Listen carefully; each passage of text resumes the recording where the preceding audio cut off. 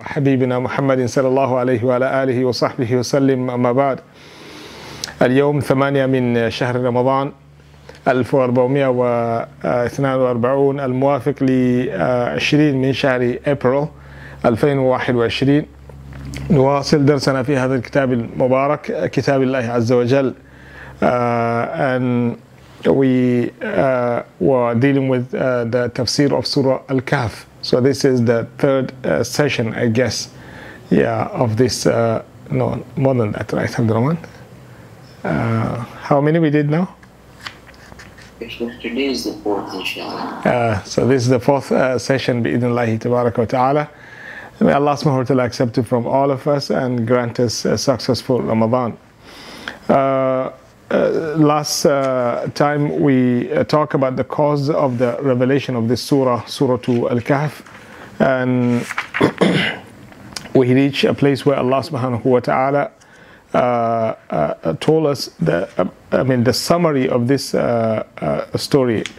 I guess we did not begin the summary, right, Abdurrahman? No, Sheikh. We started explaining the first few ayats. Did we talk about أم حسبت أن أصحاب الكهف؟ نعم، بدأنا في القصة وقلنا إن شاء الله نكملها. Okay. So I do believe that I had mentioned in the previous class yesterday that Allah subhanahu wa ta'ala, what He did in this surah concerning the story of these people, He summarized it first, and then Allah subhanahu wa ta'ala continued with the details. So I guess we talk about the first few ayat, or the first ayah, and then we stopped bi-idhnillahi ta'ala. So I will refresh our mind, and then I will move forward bi-idhnillahi azza wa jal.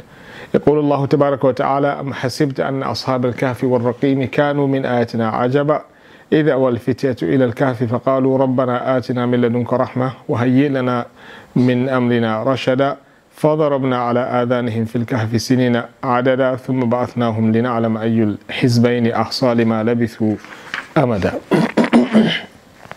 Allah subhanahu wa ta'ala talked to the Prophet sallallahu alayhi wasallam, asking him about the way he see this story of the people of Kahf.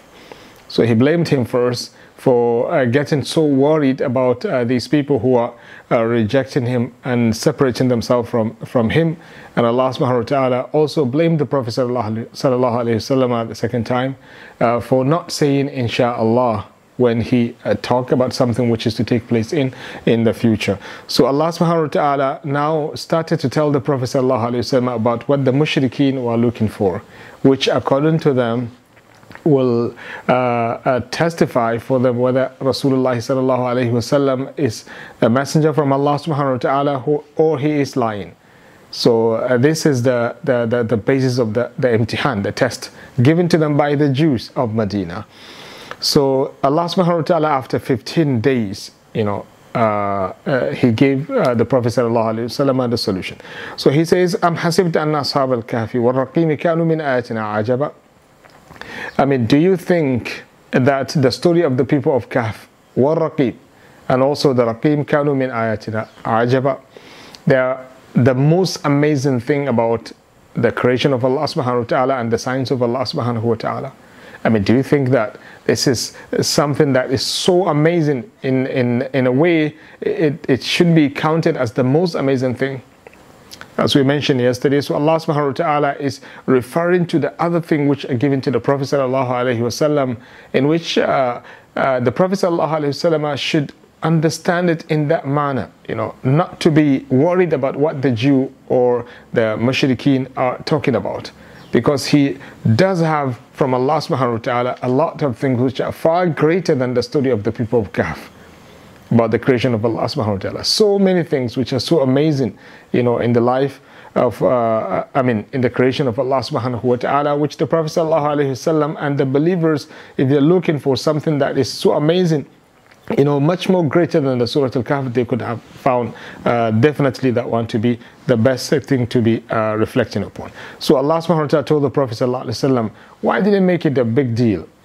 Yes, their story is so amazing, but why is it such an issue that the Prophet ﷺ, they put him into that situation of worry, because of it.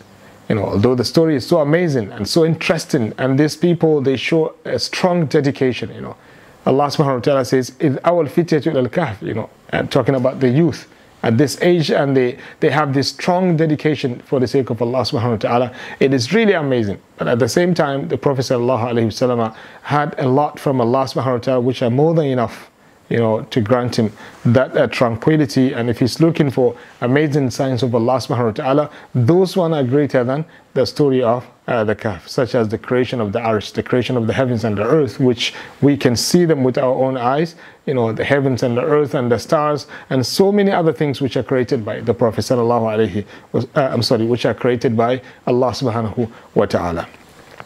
So Allah says, Am hasibta anna ashab al-kahfi wal-raqimi kanu min ayatina ajaba.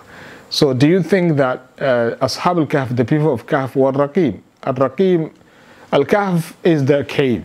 Al-raqim, according to the best interpretations of the scholars, is the lawh, is a kind of a signboard, something that is placed, in the front part of the cave, in which the names of the people of Kahf were written there. That's the interpretation chosen by Ibn Jarir al-Tabari, that Al-Raqim is not a name of a city, is not a name of somebody or something, but it is Al-Marqum. It's referring to Marqum. Marqum means Al-Maktub. So that is something which, something was written on it. So since we had a story, from the past, that in front of the cave there is something which has the list of the name of those people who are inside the Kahf, so we should take it in that way. So that's the best interpretation, to say that Ar-Raqim is referring to the Marqum. Marqum means something which is written in front of the Kahf. As Allah subhanahu wa ta'ala says, Kitabun Marqum. Okay. وقوله إذ أوى الفتية إلى الكهف فقالوا ربنا آتنا من لدنك رحمة وهيئ لنا من أمرنا رشدا. Allah subhanahu wa ta'ala says, so now he started telling the Prophet sallallahu alaihi wasallam the summarized version of the story. He says, when the fitya, these are the youth, the word is referring to young people. إلى الكهف, they left their people to the Kahf, to the cave. فقالوا ربنا آتنا من لدنك رحمة وهيئ لنا من أمرنا رشدا. So on their way to the Kahf, they ask Allah subhanahu wa ta'ala to grant them mercy, and also to make success, to make the final conclusion and the end of their affair be the successful one. Allah subhanahu wa ta'ala to help them to succeed in this choice of theirs, and also to protect them. So when they move to the Kahf, they ask Allah subhanahu wa ta'ala this request: Ya Allah, guide us, help us to maintain our istiqamah, to be firmly established upon the truth and not to compromise any part of it, and also to protect us until we meet you. Hayyi lana min amrina rashada. They were asking Allah subhanahu wa ta'ala to make it part of the decree, for them, that they will remain guided by Allah subhanahu wa ta'ala until they meet him. اجعل عاقبتنا رشدا. Allah subhanahu wa ta'ala, let us live this life in righteousness. So these are the fitya, what did they do? They ran away from their people to that place, running away in terms of protection of their religion. I will stress upon this as one of the first lessons extracted from this surah, inshallah. So they said, وَهَيِّئْ لَنَا مِنْ أَمْرِنَا رَشَدًا. Okay, that's the meaning of وَهَيِّئْ لَنَا مِنْ أَمْرِنَا رَشَدًا, أي اجعل عاقبتنا رشدا. As the Prophet sallallahu alaihi wasallam used to say, Ya Allah, ma qadayta lana min qada'in faj'al aqibatahu rushda. Ya Allah, whatever you have decreed for us, Ya Allah, make the final end for this decree of yours and towards us be rashada. Rashada means good and success. And the Prophet ﷺ also used to say, Allahumma ahsin aqibatana fil umuri kulliha wa ajirna min khizyi dunya wa adhab al-akhirah. The Prophet ﷺ used to ask Allah subhanahu wa ta'ala to make the final end of the Prophet ﷺ and the believers be the successful one, and also to protect them from the tragedy of this life and also the tragedy of the hereafter. So when they get inside the Kahf, Allah subhanahu wa ta'ala says, فَضَرَبْنَا عَلَىٰ آذَانِهِمْ فِي الْكَهْفِ سِنِينَ عَدَدًا. Allah subhanahu wa ta'ala said, we closed their ears, سِنِينَ عَدَدًا, in that Kahf. He did not mention sleeping, because when the ears is closed, when the ears is blocked, that kind of blockage, when it is blocked in that way, the eyes are going to close. When you sleep, the ears goes first, and then the eyes, the eyes will come afterwards. So Allah says, فَضَرَبْنَا عَلَىٰ أَذَانِهِمْ. We blocked their ears. فِي الْكَهْفِ سِنِينَ عَدَدًا, for so many years in the Kahf. ثُمَّ بَعَثْنَاهُمْ لِنَعْلَمَ أَيُّ الْحِزْبَيْنِ أَحْصَىٰ لِمَا لَبِثُوا أَمَدًا. Allah subhanahu wa ta'ala says, and then we brought them back from that sleep after those hundreds of years. لِنَعْلَمَ أَيُّ الْحِزْبَيْنِ أَحْصَىٰ لِمَا لَبِثُوا أَمَدًا. So that we will see. Allah subhanahu wa ta'ala already know, but this is a test also for the humankind to see who will get the exact estimate of the time the people of Kahf lived inside the Kahf. And this controversy happens between even the Ashab al-Kahf themselves also. And the people in the city also, they were arguing how many years they lived in the Kahf. So Allah subhanahu wa ta'ala will talk about this in the last part of this story.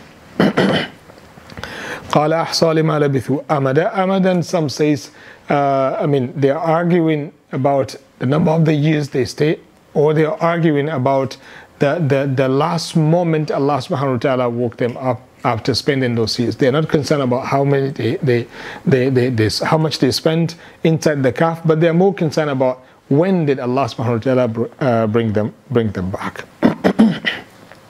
So this is the summary. This is just like an introduction to make you interested to see the detail about this story. And then Allah subhanahu wa ta'ala says, نَحْنُ نَقُصُّ عَلَيْكَ نَبَأَهُمْ بِالْحَقِّ إِنَّهُمْ فِتْيَةٌ آمَنُوا بِرَبِّهِمْ وَزِدْنَاهُمْ هُدًى. Subhanallah. Allah subhanahu wa ta'ala says, نَحْنُ نَقُصُّ عَلَيْكَ نَبَأَهُمْ بِالْحَقِّ إِنَّهُمْ فِتْيَةٌ. Allah says, we are the one who are narrating the story of these people with the truth, not the Jew. For sure you're going to have deficiency in the narrations. For sure you're going to have deficiency in the narrations of the mushrikeen. For sure you're going to have a lot of deficiencies in the narrations of others, whoever they are. The most accurate narration of history is that which you find in the Quran. No mistake in it. Allah, there is no way for it to be wrong. That's why the scholar said, for those of you who study Usul al-Fiqh, the concept of an-nasikh wal-mansukh. An-nasikh wal-mansukh is only applicable on the legal rulings. Akhbar la tunsakh. There is no nasikh wal-mansukh in the akhbar of Allah subhanahu wa ta'ala and the akhbar of the Prophet sallallahu alaihi wasallam. There is no nasikh wal-mansukh. Hukum, yes. Allah subhanahu wa ta'ala might bring something and remove it with something else. But to have a khabar, story, and then abrogate it, because abrogation of a story suggests what? The minimum you can say, mistake. Wallah subhanahu wa ta'ala la yukhti abadan. There is no way for Allah subhanahu wa ta'ala to be wrong in anything. We, the creation, we are wrong in our decisions and so many things we do, but Allah never made a mistake, never forgot, and never made a mistake. That's why you call him Al-Latif Al-Khabir. Al-Latif Al-Khabir. Al-Khabir is beyond the expertise. You're talking about expertise, right? Beyond that, You don't have a word to describe the khibra of Allah subhanahu wa ta'ala. But then you don't have the word to describe it. We just have to take the literal meaning and believe in it. The kayfiyah, only Allah subhanahu wa ta'ala knows it. Al-Latif. Those subtle and so many, so tiny information, which is so hidden. Allah subhanahu wa ta'ala has all of them. So that's why when He speaks accurately. People have to come and fix their stories and fix their beliefs, because now the one who knows is speaking, So Allah subhanahu wa ta'ala is saying here, نَحْنُ نَقُصُّ عَلَيْكَ نَبَأَهُمْ بِالْحَقِّ. We will tell you the story of these people with the truth. I mean, the real story of these people, what really happened. And you know, Allah subhanahu wa ta'ala doesn't waste time. You know, we're the one who talk a lot, but Allah subhanahu wa ta'ala will go straight forward to the point. And the most important lesson in the story of a people, what benefits you. That's why I really advise you, whenever you read the Quran, focus a lot, especially when it comes to the matters of the history. Wallahi, there is a great lesson Allah subhanahu wa ta'ala wanted us to benefit from the stories and the history He narrated to us in the Quran. But unfortunately, as He said in Surah Ash-Shu'ara, He says, إِنَّ فِي ذَلِكَ لَآيَةً وَمَا كَانَ أَكْثَرُهُم مُؤْمِنِينَ. In that which has been mentioned to them about the story of the previous nation, are great lessons. You know, there are so many lessons which people have to benefit from in order to succeed in this life. But unfortunately, وَمَا كَانَ أَكْثَرُهُم مُؤْمِنِينَ, the vast majority of them are not believers, are heedless. You know, Allah says there are lessons. You know, this is the reason why Allah subhanahu wa ta'ala is bringing it. But unfortunately, the vast majority of the people are heedless. And this is actually what is happening. I will give you one line of poetry. Those of you who speak Arabic will understand it more, but I will translate it in the way everyone will understand it, bi'idhnillahi ta'ala. It says, وَمَنْ وَعَى التَّارِيخَ فِي صَدْرِهِ أَضَافَ أَعْمَارًا إِلَى عُمْرِهِ وَمَنْ وَعَى التَّارِيخَ فِي صَدْرِهِ أَضَافَ أَعْمَارًا إِلَى عُمْرِهِ. It's a very interesting line of poetry said by one of them. He said, if you read history and you understand it correctly, you're going to attach and adopt and increase your age. You know, you're going to take ages and add them up to your age. And that's true. Allah, that's true. If I come to a place and I study the place, the life of the successful one and the life of the people who fail, you know, I study, my life is going to be very simple because I will be following the shortcut way. Unfortunately, this is how Allah subhanahu wa ta'ala wants. Unfortunately, this is unfortunately Allah subhanahu wa ta'ala did not want what we are doing. You know, the way we are listening to the history, Allah subhanahu wa ta'ala doesn't want it. What Allah subhanahu wa ta'ala wants us to do when we listen to the history, to focus and to pay attention and to take that which has been cooked for us and use it in the way it is given to us. But unfortunately, we don't want that. We want to engage in the experiment in the same way the previous nation also were doing the experiment. They were doing the experiment rather than trusting the Prophet ﷺ and take it. You know, they did not do. They want to test. Until death came and snatched them, they are still blind, you know. We are supposed to benefit from their story to see what really happened and avoid the mistake they made. But unfortunately, we are repeating the same mistakes made by the previous nation. Nowadays, if you look at the proclaims of the liberalist, they are taking us back to the age of the Jahiliyyah, you know, back to the time of the Jahiliyyah. They just want us to go back to that era. They forgot what the Prophet ﷺ did for the humanity, you know, which saved them from the tragedy and the darkness of injustice and kufr, you know. The Prophet ﷺ brought them to the light. They don't want that. They want people to go back to those dark ages. Wallah. But unfortunately, as I always mention that, unfortunately, our people trust them, you know. Our people trust them. It's very unfortunate. I don't care about, you know, the enemies of Allah subhanahu wa ta'ala, but the worry is about our people who are trusting them. And wallahi, my dear brothers and sisters, there is no success to this ummah unless if we go back to the book of Allah subhanahu wa ta'ala, the sunnah of the Prophet sallallahu alaihi wasallam. It's as simple as that. You know, nowadays, technically, we are like slaves following others, you know. We follow others. They decide how we should live, you know. Even how we should think, they are deciding this for us. And this is what we chose for ourselves. Allah subhanahu wa ta'ala brought us up because of Islam. Read the history and see how much Allah subhanahu wa ta'ala elevated the previous nation. You know, I'm talking about the companions of the Prophet sallallahu alaihi wasallam in ranking. You know, how much Allah subhanahu wa ta'ala brought them up. What was their life before Islam and what was their life after Islam? Who they were. Almost every single nation was following them. They lead everyone with justice and they show the world how good life is supposed to be. to be observed. What is the meaning of the good life? They show us, in the history. But what was the thing that brought them up? There was nothing except Islam. Umar radiallahu anhu, after the defeat of the Persian, those were the worst, one of the worst, entities that ever existed in terms of arrogance. Look at even the name of the king, when the Muslim defeated them, and the treasure that exists in Farisa was brought to somebody whose clothes was having so many patches on it, SubhanAllah, people cry. Somebody said a very nice statement which fit us, They saw him crying, they asked him, why were you crying? He said, SubhanAllah, he looked at the city was gone. And who took it to the ground? A few among the Muslims, Those people, they're like ants. But their size and their number doesn't work in front of Iman, That person who was crying, when he was asked, why were you crying? He said, because I just look at these people. Bil-ams kanu aizza. Yesterday they were the strongest nation. They break whatever stands on their way. And today look at them. They are all on their knees. He said, I know what brought them to their knees was the disobedience to Allah subhanahu wa ta'ala. Allah took them down to their knees. He said, I'm afraid the Ummah of Muhammad sallallahu alayhi wasallam also would do the same thing, and Allah subhanahu wa ta'ala would take it from them. Sadaqa Rajul. We led Spain for 800 years, according to the history. India for how long? And the Khilafah exists for how long? Now what happened? Almost everything is gone, People have to take care of themselves. So we want to go back. We claim that we want to go back. That is only one way. I should fix myself. I fix my family. You fix yourself. You fix your family. Let's be realistic, I fix myself. You fix yourself. You fix your family. We go and engage in the da'wah.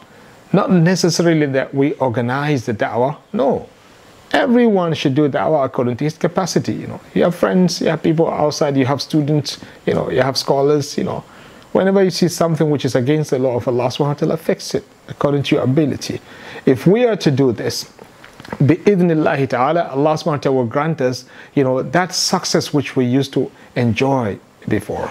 We will definitely get it, bi-idhnillahi ta'ala. Allah subhanahu wa ta'ala said about Sulaiman alayhi salam, وَأُوتِينَ الْعِلْمَ مِنْ قَبْلِهَا وَكُنَّا مُسْلِمِينَ. Sulaiman was replying, Balqis, talking about Balqis, she used to have that strong civilization which Al-Hudhud said, وَأُوتِيَتْ مِنْ كُلِّ شَيْءٍ. But when she reached Sulaiman, subhanallah, I still wonder what kind of technology she see in that place.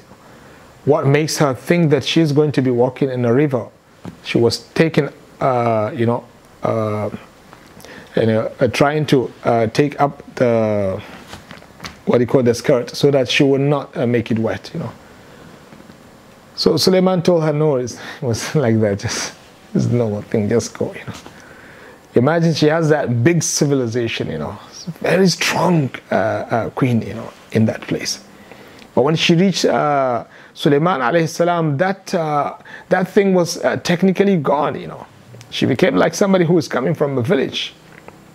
The interesting part of this was the statement of Sulaiman alayhi salam when he says, وَأُوتِينَ الْعِلْمَ مِنْ قَبْلِهَا وَكُنَّا مُسْلِمِينَ. He attached this advancement of technology or development or civilization that she had with Islam. He says, we are Muslims. That's why we got this from Allah subhanahu wa ta'ala. And wallahi, no doubt, my dear brothers and sisters, Islam brings us up. And kufr and disobedience bring us down. You should be aziz, you should be proud of being Muslim, and not just being proud of being Muslim, practice Islam. The most important thing is to see Islam being practiced by you. And if you practice Islam, everyone on earth is going to get the benefit from that. So back to the story. Allah subhanahu wa ta'ala says, إِذْ أَوَى الْفِتْيَةُ نَحْنُ نَقُصُّ عَلَيْكَ نَبَأَهُمْ بِالْحَقِّ إِنَّهُمْ فِتْيَةٌ آمَنُوا بِرَبِّهِمْ وَزِدْنَاهُمْ هُدًى. Allah subhanahu wa ta'ala narrated the best information about the story of these people. As I said, Allah subhanahu wa ta'ala goes straight forward to that which benefit without talking too much. That's why in some places of the Quran, Allah subhanahu wa ta'ala narrated some stories, subhanallah, in 1 or 2 lines, 1 or 2 ayah, the whole story is finished. The whole story is finished. Allah says, وَفِي مُوسَى إِذْ أَرْسَلْنَاهُ إِلَى فِرْعَوْنَ بِسُلْطَانٍ مُبِينٍ فَتَوَلَّى بِرُكْنِهِ وَقَالَ سَاحِرٌ أَوْ مَجْنُونٌ. فَأَخَذْنَاهُ وَجُنُودَهُ فَنَبَذْنَاهُمْ فِي الْيَمِّ وَهُوَ مُلِيمٌ. Is all 3 ayat, and they are short. If you look into the Quran, they might be around 1.5 lines or 2 lines, maximum, or 2.5 lines. The whole story of Musa is summarized in this, so that you can go straight forward to the benefit. So here also Allah subhanahu wa ta'ala, the whole story of the people of Kahf, how many pages Allah subhanahu wa ta'ala gave us? 2 pages. 2 pages. It was a very big event which is preserved by the Jews. They really preserve it so much, and they pay much of attention on this story. In a way, they even make it as the means of testing somebody who claimed to be the Prophet of Allah subhanahu wa ta'ala. He must know something about these ones. But Allah subhanahu wa ta'ala gave us the story in a very brief way, because Allah wants us to go straight forward to the benefit. So He said, إِذْ أَوَى الْفِتْيَةُ إِلَى الْكَهْفِ فَقَالُوا رَبَّنَا آتِنَا. He says, نَحْنَ قُصَّ عَلَيْكَ نَبَأَهُمْ بِالْحَقِّ إِنَّهُمْ فِتْيَةٌ آمَنُوا بِرَبِّهِمْ وَزِدْنَاهُمْ هُدًى. Allah says, those who are fitya. Fitya means young people, shabab. آمَنُوا بِرَبِّهِمْ. They believe in Allah subhanahu wa ta'ala. وَزِدْنَاهُمْ هُدًى. And Allah subhanahu wa ta'ala says, we increase them in righteousness and guidance. So first of all, these people are shabab. That shows the importance of this age. And definitely this is true. This age is very important. The golden age, you can say. The most valuable age in the life of a person. That's why it is one of the bases of the question on the Day of Judgment. When you meet Allah subhanahu wa ta'ala, He's going to ask you about your youth. How did you finish it? What did you do in that moment of time? And this age is starting from 15 up to 30 years. Some scholars said 15 up to 40. After 40, then you are getting into the age of Kuhula, they call it. So start from 15 up to 40. That should be the best age a person is having, very fresh, very strong, very energetic. The fikr, the thinking is, mashallah, going beyond the limit also sometimes, So Allah subhanahu wa ta'ala described them as fitya to remind all of us, one of the wisdom we might be benefiting here, to remind all of us about how to utilize this age. Many of us have already crossed this age, But we do have children, we do have people who are still at this age, that you remind them about the benefit of this moment of time, in which when it is gone, you will never be able to fix it. Whatever is gone in this age, you cannot fix it. And it will be the greatest waste of time and energy, which Allah subhanahu wa ta'ala will question you on the Day of Judgment about how did you finish it. So, and also, if you look at the history, you find that even in the time of the Prophet ﷺ, who is quicker in terms of acceptance of the truth? Who is quickly accepting the truth much more better than the rest? Who is that? The youth. In the time of the Prophet ﷺ, look at the companions of the Prophet ﷺ. Most of them are youth. Yeah. The time Umar accepted Islam is also, and he's somehow young. Sa'ad was young. Talha was young. Az-Zubayr was young. Abdullah ibn Mas'ud was young. Abdullah ibn Umar. So many companions in Makkah. Zayd was young. So many of them, they were all youth. You go to Medina also, you find a lot of youth people. That's why the reflection of this, golden age was found to be in existence during the Battle of Uhud, when the younger ones, they defeated the old people. The old people, they chose what was chosen by the Prophet ﷺ, which was the correct decision, to stay in Medina. But the young people, there are many, and all of them said, Ya Rasulullah, we missed the Battle of Badr, and now an opportunity came again, and then Ya Rasulullah, you told us to stay in Medina. Ya Rasulullah, we see nothing except to go and meet those ones, Ya Rasulullah. This might be our opportunity, Ya Rasulullah. The people who went for the Battle of Badr, they got the blessings of Allah subhanahu wa ta'ala, that they will never go to hell at all. We also want that.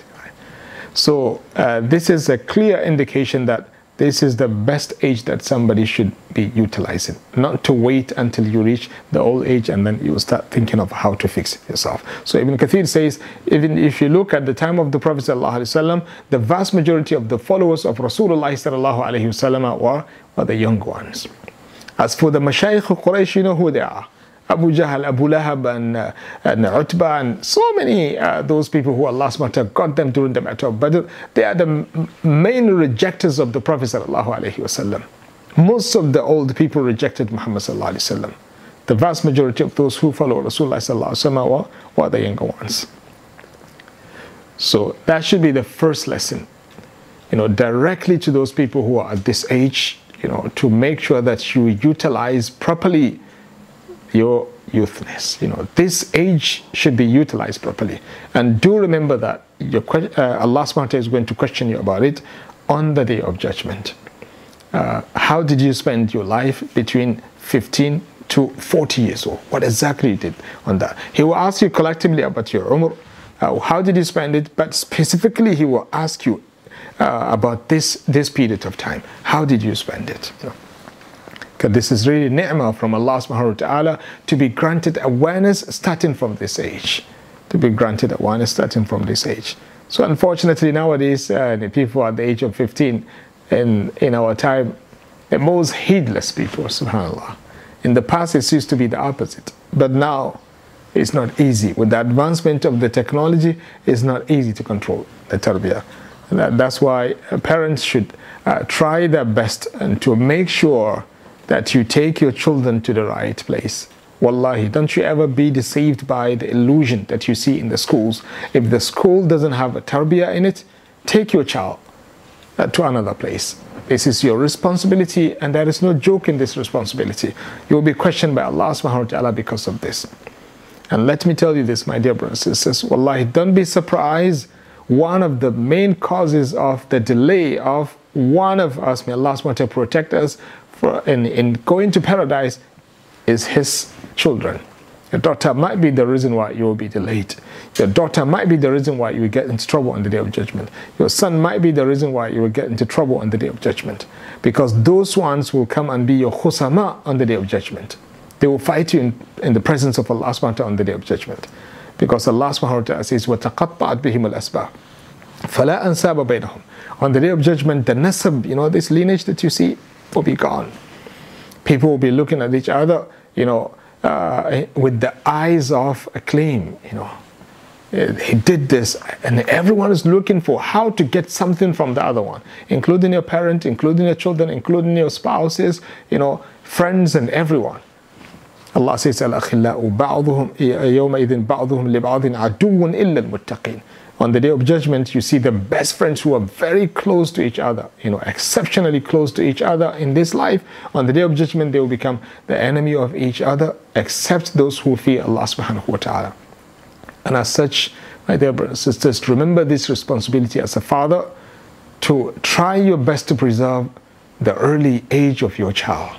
That will help him, inshallah, to have the enough and the strong resistance he needs to fight the evil in the future when he is to be confronted by it. As I said, the challenge we are facing nowadays is to find the place where you can put your child, which can provide a proper education and protect the tarbiyah of the children. Nowadays is a matter of challenge.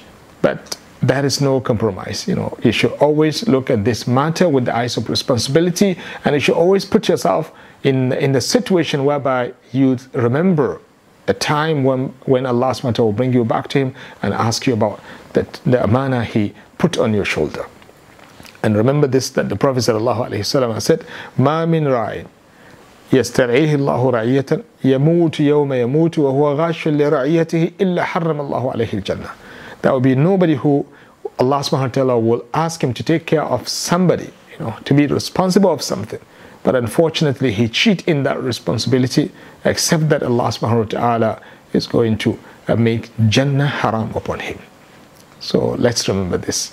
Children, the amana with us, we have to make sure that we help them to preserve this golden age and make sure that they utilize it properly so that they will not face problem in the future. You see, in some places, the enemies, they focus on the children because they are the future of their generation, They're the future of the generation. They are going to take over.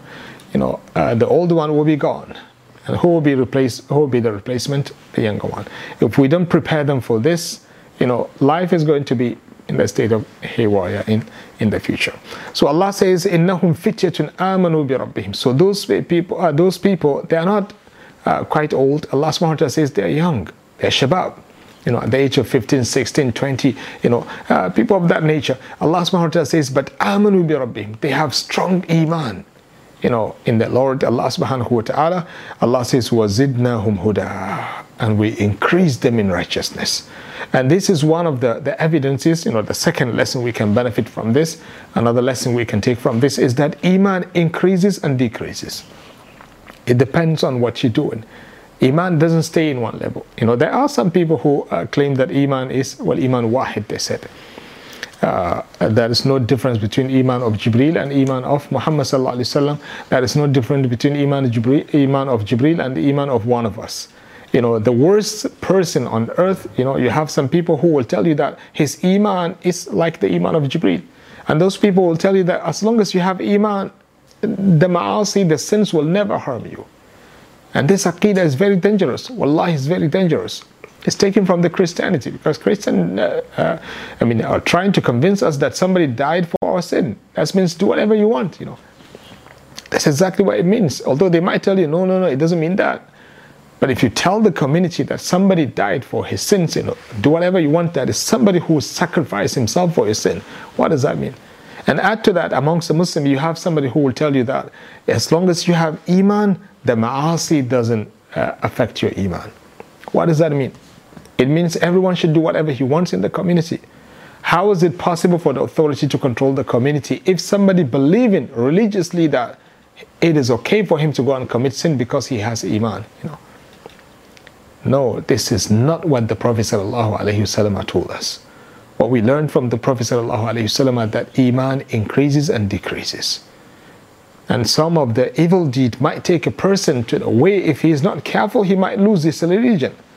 And there is a concept of accountability in this religion of ours.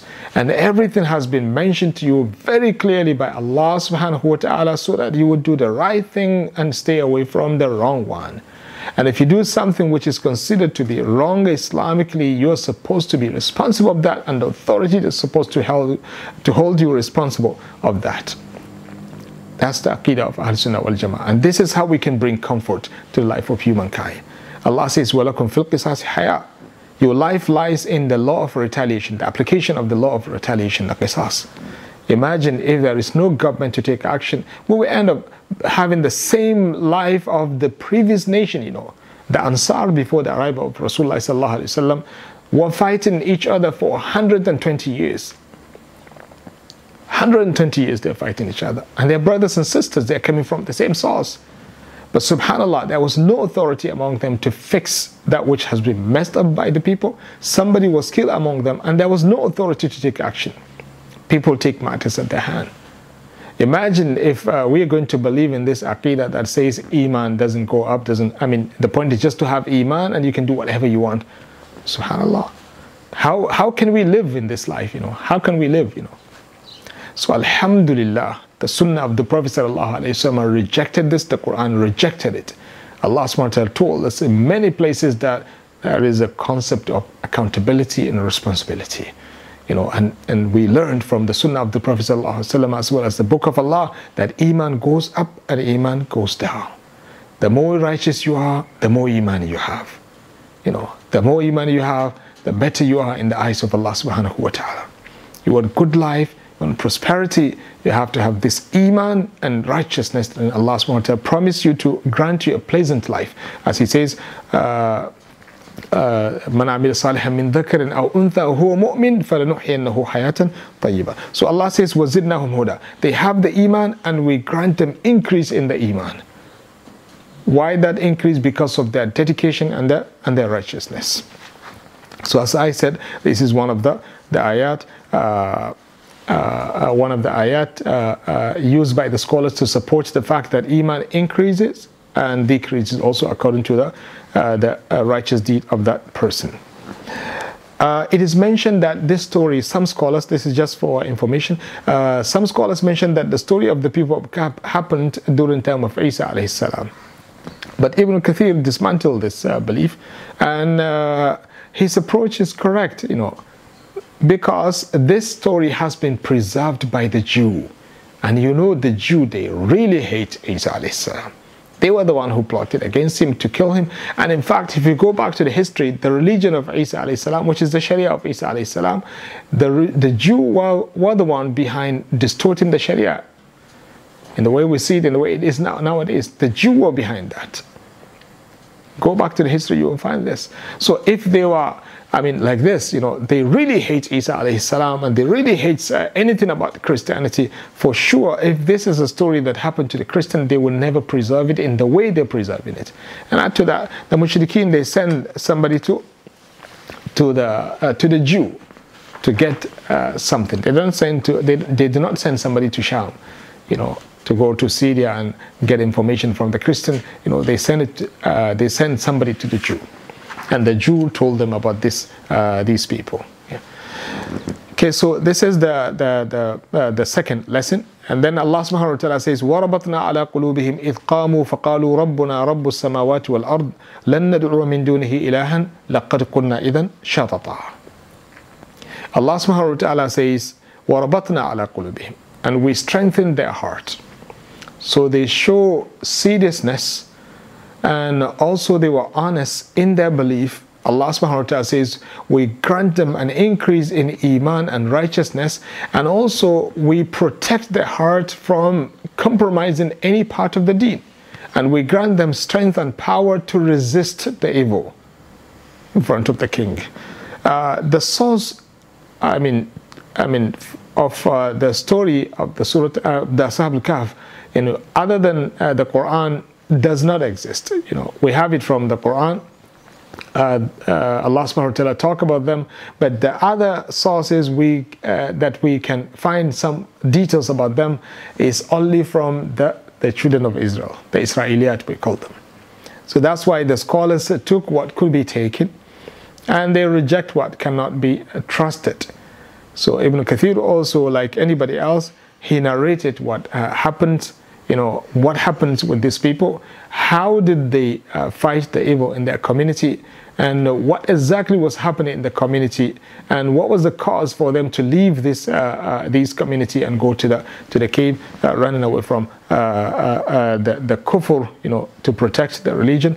Bi-idhnillahi ta'ala, there is a great lesson in this part of the story, and I do believe it is good for us to narrate the story completely in the way Ibn Kathir mentioned it, but the time will not permit us to do that today.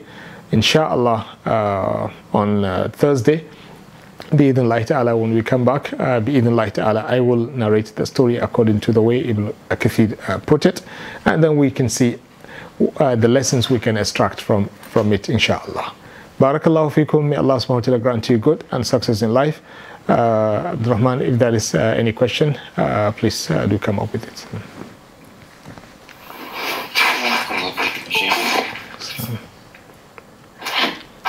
The first question is Sister Saada, and it's a follow-up from yesterday's question on when to give charity. Is it better to give the charity during the last 10 days?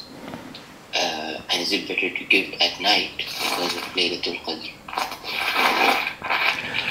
I will advise you to give charity the moment you have ability to do that, because this life is not controlled by us. You don't know whether you will live until you see the last 10 days. We hope so. But since you are not the one who is controlling the life, it is better for you whenever you have the opportunity, just do it. Then when the last 10 days comes, if you still have opportunity, although it is very little, but give some, out of the fear that you might leave this life. And also, you don't know what will happen in the future. You might change your mind, So you don't know. Since you don't control this, it is better for you the moment you remember to give charity, and the moment Allah subhanahu wa ta'ala grants you the ability, just give that charity. And then if Allah subhanahu wa ta'ala grants you ability to see the last 10 days of Ramadan, engage in giving the charity also at that moment, even if it is very little. Bi'idhnillahi ta'ala. This is what I will prefer for you. Yeah. In the last 10 days, if they have like the opportunity to give it in the evening or in the afternoon, but they delay it till after Maghrib in the Isha time, is it better because it might be in line with the Laylatul Qadr? I will not say it is better, because this one saying it is better, it has to be proven. You should bring something to prove it.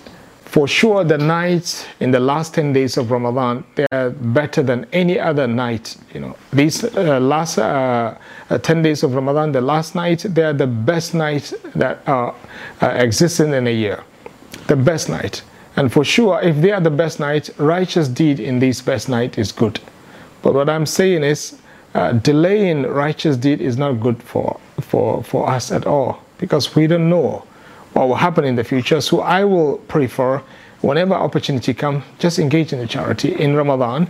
Look for somebody who needs, just give him at that moment. Don't wait until the last 10 days. Or you can save some money also for the last 10 days, even if it is little. In those last 10 days of Ramadan, divide your wealth, according to the days. Every day give something, even if it is 1 ringgit.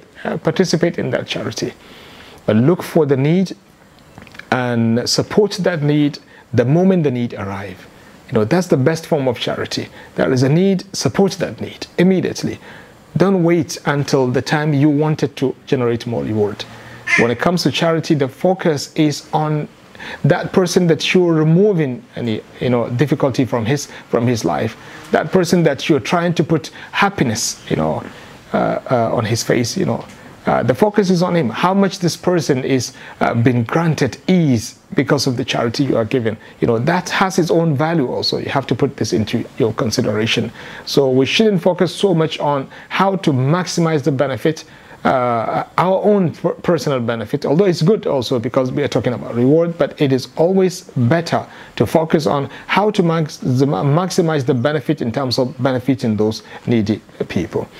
For instance, in Ramadan, subhanallah, wallahi, yesterday somebody was sending me a message. We have this project of food and all of these things. Many of you know that. Yesterday somebody was sending me a message that he has somebody who told him that every day they have to send their cups to a masjid, to get something to eat, and he and his family, that's how he lived, Very painful story, the way he was narrating it. He said every day, in this Ramadan, he told him, Uqsimu billah, he said every day he has to look for the masjid where the iftar is it's in existence, to send some plates. Maybe he can get some food to eat, and then the rest he shares with the family members. And these ones, they're there in thousands, thousands of them, So for sure, if you are to identify these people and give them your charity the moment they need it, this is greater than waiting until the last 10 days of Ramadan. He's suffering now. Look for those people and give it to them. Wallahi, if Allah wants to appreciate it from you, you might get the success from that one, You might be the most, you might succeed, Allah subhanahu wa ta'ala might ask the angel to count you among those people who will never see hell in their life. So I prefer, when we give charity, look for the best place, where the charity would be really appreciated. Even if it is not in the last 10 days of Ramadan, it doesn't matter. The point is, you put it in the last place. If that person is happy, wallahi, Allah subhanahu wa ta'ala might appreciate it from you, and you will succeed because of that. Remember that woman fed a dog, dog. فَشَكَرَ اللَّهُ لَهَا. Allah subhanahu wa ta'ala appreciate what she did. فَغَفَرَ لَهَا. Allah subhanahu wa ta'ala forgive her sins. So look for those people who are in need in Ramadan. Support them, Remove them from this difficulty. People worry so much, People worry so much, And look at us. Most of us, if not all of us, the Ramadan, when it arrives, did not have any worry, Did not have any worry. You don't think about food. This is not an issue. You have other matters, you know, that are bothering you, but food is not an issue. But I'm telling you, there are so many people that when Ramadan comes, they're worrying so much, you know. In the Muassasa, we receive so many people who are in desperate need of medication, you know. Wallahi, yesterday they were telling me about a sister who has cancer, you know. I told her that the Muassasa are already closed, you know, because there are so many people in the hospital and they cannot afford. They told me, but this one has been bleeding, you know, and they don't know what to do. And we don't know what to do except to just send them. Allah subhanahu wa ta'ala will open the door. You have these type of, if I sit down to narrate stories like this, you know, people in this month of Ramadan, not just what to eat, but health matters, you know. People are there, couldn't sleep. Imagine you take your charity in the first part of Ramadan and ease their affairs and send them to the hospital. They manage to get the surgery and that thing is removed. Wallahi, if Allah valued it for you and accept it, you might get paradise because of this. And what is money? And this money that you are given, Allah is going to replace it for you. You know that? Allah subhanahu wa ta'ala is going to replace it for you.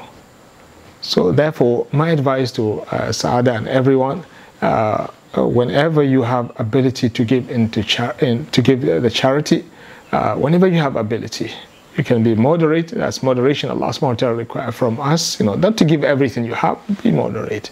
Take some part of what you have and share with others. The moment you have the ability to do it, Allah subhanahu wa ta'ala will value it for you, rather than putting yourself at risk. Risk means you don't know whether you will reach that time or you will not reach that time. May Allah subhanahu wa ta'ala grant us good and success in life. Second question is, does a person that prays alone get the reward of praying the entire night? The person prayed alone. No, the Prophet sallallahu alaihi wasallam said, "Man qama Ramadan imanan wa ihtisaba, ghufira lahu ma taqaddama min dhanbihi." If you stand and pray in Ramadan, and you are doing that out of iman and also looking for the reward from Allah subhanahu wa ta'ala, all of your sins will be forgiven. All of your sins. The previous sins will be gone. But he says, "Man qama ma'a imamihi ila an yansarif." If you pray with your imam until the end of the prayer, kutiba laka qiyamu layla. Allah subhanahu wa ta'ala will write for you as if you prayed the whole night. So these are two things. If you pray alone, not with the imam, you get another types of reward, and if you pray with the imam, you get a different type of reward, inshallah. Does that make praying in the congregation with the imam better than praying alone? No, I don't say that. It depends on the place where you can feel comfortable and you can have khushu in your prayer. If you know that if you go to the masjid, you do not have khushu in your prayer, it's better to pray home.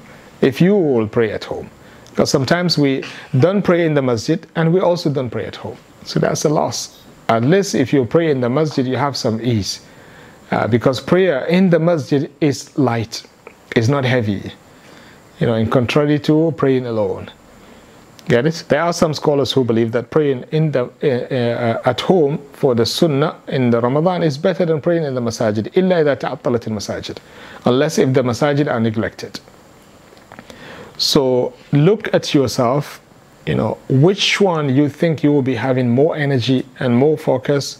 You know, if you know that you focus more in the masjid, it's better for you not to miss a prayer in the masjid. If you know that praying at home will grant you more focus, you know, and you will get a better reward, you know, since you are focusing more, pray at home is better for you. I will choose for you a combination of both. And if I am to choose, I would choose for you a combination of both. Look for a masjid that prays 11 rakat, that's khafif. You know, pray with them until witr, finish everything. And then have some part of the night, you know, and pray only 2 rakat. The Prophet ﷺ used to pray sometimes after the witr. So pray 2 rakat, make them very long. You know, so you have combination of both. You pray at home and you also pray in the masjid. If a person joins the congregation late and misses 1 rakat, but mistakenly does the taslim with the imam, then he remembers he has missed 1 rakat, is it sufficient for him to pray back only one rak'ah after he has done the salam? Yes, that is exactly what he should be doing. When you say the salam with the imam and you already missed one rak'ah, all that you have to do is not to worry at all. Just stand up and pray that rak'ah, make takbirat al-ihram and pray that rak'ah alone, and then do the sujood al-sahw. Yeah. And do the sujood al-sahw. The Prophet ﷺ prayed only 2 rakat one day instead of 4 for dhuhr or asr, ihda salat al-ashi. So he prayed 2 rakat and then he said the salam and then he left back, so as if back to his house. So you can see from his face the sign of worried, you know. So somebody, the companion did not go out, although there are some sara'an in nas when they left, but the vast majority of them did not go out. They waited. So people are looking at each other, they didn't know what to do. فَهَابُوا أَنْ يُكَلِّمُوهُ. They couldn't ask him. There is a companion called ذُو الْيَدَيْنِ فِي يَدِهِ طُولٌ. He has a long hand, you know. So he went to the Prophet ﷺ, you know. He said, no, I have to ask him, you know. We cannot just keep quiet like this. He went to the Prophet ﷺ and he said, Ya Rasulullah, أَقَصُرَتُ الصَّلَاةُ أَمْ نَسِيتُ. He said, Ya Rasulullah, did Allah subhanahu wa ta'ala reduce the prayer to 2? Or you forgot?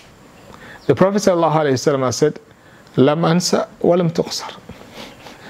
The Prophet ﷺ told him, no, I did not forget, and the prayer was not reduced by Allah subhanahu wa ta'ala.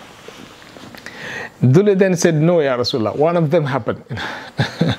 So the Prophet ﷺ told him, come, let's go and see the people and ask them, you know, since you said this, I said this. SubhanAllah. Look at humbleness, you know, to teach us how to be humble. And this is one of the followers. And arguing with the Prophet ﷺ, he did not say, I am Rasulullah. You know, he cannot say this, you know. But he says, let's go and check with the people in the masjid and see who's right, you know. SubhanAllah. He went with the Dhul Yadayn. When they reached the masjid, the Prophet ﷺ said, As-sadaqat Dhul Yadayn? Is he right in his statement? And all of the crowd said, yes, Ya Rasulullah, he was right. And then the Prophet ﷺ just faced the Qibla immediately, did not make iqama min jadid. He just faced the Qibla and said, Allahu Akbar. And then he prayed the balance of the 2 rakat that he forgot. And then he made sujood al-sahw after he finished the prayer. He made sujood al-sahw after he finished the prayer. So it's affecting the recording. So that's it. So this is the way to fix the prayer. So when you are with the imam and you forgot that you missed some of the rak'at, you say salam. Don't worry at all. Right after you, right after you finish this, you say salam and then you remember. Just stand up and bring those rakat that you forget, and then make sujood al-sahw after that, inshallah. Question by Qayyum. Assalamu alaikum, Shaykh. May Allah preserve you. Ameen. And you too. Do read Surah Al-Kahf and check each other's recitation. One person reads half and the other person checks, and vice versa. Do they both get the reward of reading Surah Al-Kahf? Yeah, if they are paying attention, you get the reward of the reciter when you are doing istima', not the sama'. You know, somebody is reading, you are really focusing with him, word by word. You will be rewarded like him, inshallah ta'ala. Question by Strimoni. Assalamu rahmatullah. What is the state that a person can be granted, like the Ashab al-Kahf, to be protected from any evil? What kind of iman that a person must have to be entitled? Okay, this question, Sister Murni, I will beg your permission. This question, let us answer it at the end of the surah, because the end of the surah we will get the summary of the lessons, inshallah, and then we will be able to hear exactly what happened, you know, and then we make that conclusion, bi'idhnillahi ta'ala. So most probably on Thursday, inshallah. Let's just finish bi'idhnillahi ta'ala, then either the question will be answered by itself, or we will come back to the question and answer it at that moment, inshallah. May Allah preserve you. question by Brother Wahid. Assalamu alaikum. I have questions regarding Salatul Witr. What happens when we do Salat in Jama'ah with the intention to pray 2 plus 1, but then the Imam prays 3 rak'ats? Is my intention for the Witr rather? It's okay, as long as you're with the Imam, you just follow the Imam. The Imam prays 3 rak'ahs continuously and he sit down in the last rak'ah, that's okay. You have variety ways of praying witr. If you're with the Imam, you are tabi', just follow the Imam. Even if your first intention is like this, it doesn't affect, inshallah, your prayer, bi'idhnillahi ta'ala. Prophet sallallahu alaihi wasallam prayed witr 1 rak'ah. And that's the best opinion, inshallah. That's the opinion of Imam Shafi'i, that witr is, could be prayed only 1 rak'ah. Prophet sallallahu alaihi wasallam prayed witr 1 rak'ah. And prayed witr 3 rak'ahs. But the way he prayed the 3 rak'ahs is to pray 3 rak'ahs continuously. If you pray 2 and they pray 1, then the witr is 1, not the 2. The 2 are shafa. So pray 3 rak'ahs. When you make witr 3 rak'ahs, then you pray continuously. You sit in the last tashahhud, the last rak'ah for the tashahhud. You don't sit in the second rak'ah because it will be like the maghrib, and we are told by the sunnah not to imitate the maghrib in our witr. And also you can pray witr 5 rak'ahs, also continuously. You sit in the last rak'ah. And you can pray witr also 7 rak'at, also continuously. You sit in the last rak'ah and make salam. You can pray witr also 9 rak'at. But when you pray witr 9 rak'at, then you must make sure that you sit in the rak'ah number 8. Make the tashahhud and then stand up. Don't say salam. Stand up and bring the last rak'ah, which is number 9, and then sit down for the tashahhud. So you have 2 tashahhud in that witr. So this is when you are making it continuously without breaking every 2 rak'ah with the salam. And you can make it 11 rak'at. These are the autar, the method used by the Prophet ﷺ. When he makes it 11 rak'at, then he prays 2, 2, 2, 2, 2, 2, and then concludes with one rak'ah. To get an idea. So in every situation, you pray the shafa 2 rakat, and then pray the witr whatever amount you want to pray. Yeah, so these are the variety types of witr being prayed by the Prophet ﷺ. He used all of these methods. Sometimes this, sometimes that, sometimes this, sometimes that, according to the situation of the Prophet ﷺ. But as I said, if you're praying with the Imam, then you shouldn't worry at all. Just follow the Imam. Question Mr. Samila. How frequently we should give advice to a teenager? Is it every day? No. You will get bored and get familiar with it. And then your words will not be beneficial anymore. Take time. Talk to him and use different methods, And teenagers, we have to be very sensitive and very careful also when we address them. Otherwise, they will be acting as munafiqeen to us. What I mean by munafiqeen means having 2 faces. With you, okay, but when they go out, they live their own life. You need to gain their hearts, and this needs intensive amount of effort to gain the heart of a teenager. But I think I believe it's very possible. You just need to use wisdom, and leniency should be the vast majority of your approach. Leniency and gentleness and softness and showing kindness and love. This is how we should teach them, because the most important thing is to make him believe in it. In the way he will be holding upon it, even if you're not around, they will do it. May Allah subhanahu wa ta'ala grant us good. But don't talk every day. They will get bored. Naturally, human beings, if you are to talk to them every day about something, they will get bored of it. And then the benefits you are trying to reach might not be achieved at all.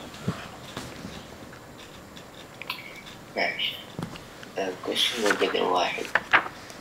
When it comes to sujood sahwi, if I pray witr with 2 rakat prayer and then 1 rakat witr, but mistakenly I don't give salam in the second rakat, I'll sit for the tashahhud, just like the Maghrib prayer, and I complete the salah as a Maghrib prayer. Do I need to do sujood sahwi in this regard? The intention was Maghrib or Witr? The intention was Witr, but it was prayed as Maghrib. No, you don't pray. Witr cannot be prayed like Maghrib prayer. Either you pray 2 rakat, and then you say salam, and then what do you call? And then you say salam, and then stand up and pray 1 more rakah, or you pray 3 rakat continuously and sit in the last rakah. If someone mistakenly does that, Sheikh, does he have to do sujood sahwi? In the witr prayer, you added tashahhud, right? If you pray in the witr prayer and you added tashahhud, according to the opinion that says the kulli sahwin sajdatan, yes, you did the tashahhud. The tashahhud is not supposed to be done in that place. Then you do sujood sahw after the salam, inshallah. But this witr is after Isha, right? Not at Maghrib time. Okay. Keep. Question was just like that. Based on the answer that you just gave about 2 people reciting Surah Al-Kahf and each of them doing istima', can a person listen to a recitation of Surah Al-Kahf without reciting it himself on Friday? No, the reward that the Prophet ﷺ mentioned, which is to be given the light, is based on you reciting it. So I will not choose for a person to listen to Surah Al-Kahf rather than he reciting it by himself. And also, that is the reward of effort, which if I don't engage in it, I will not get that reward. Let's say somebody made Hajj on my behalf.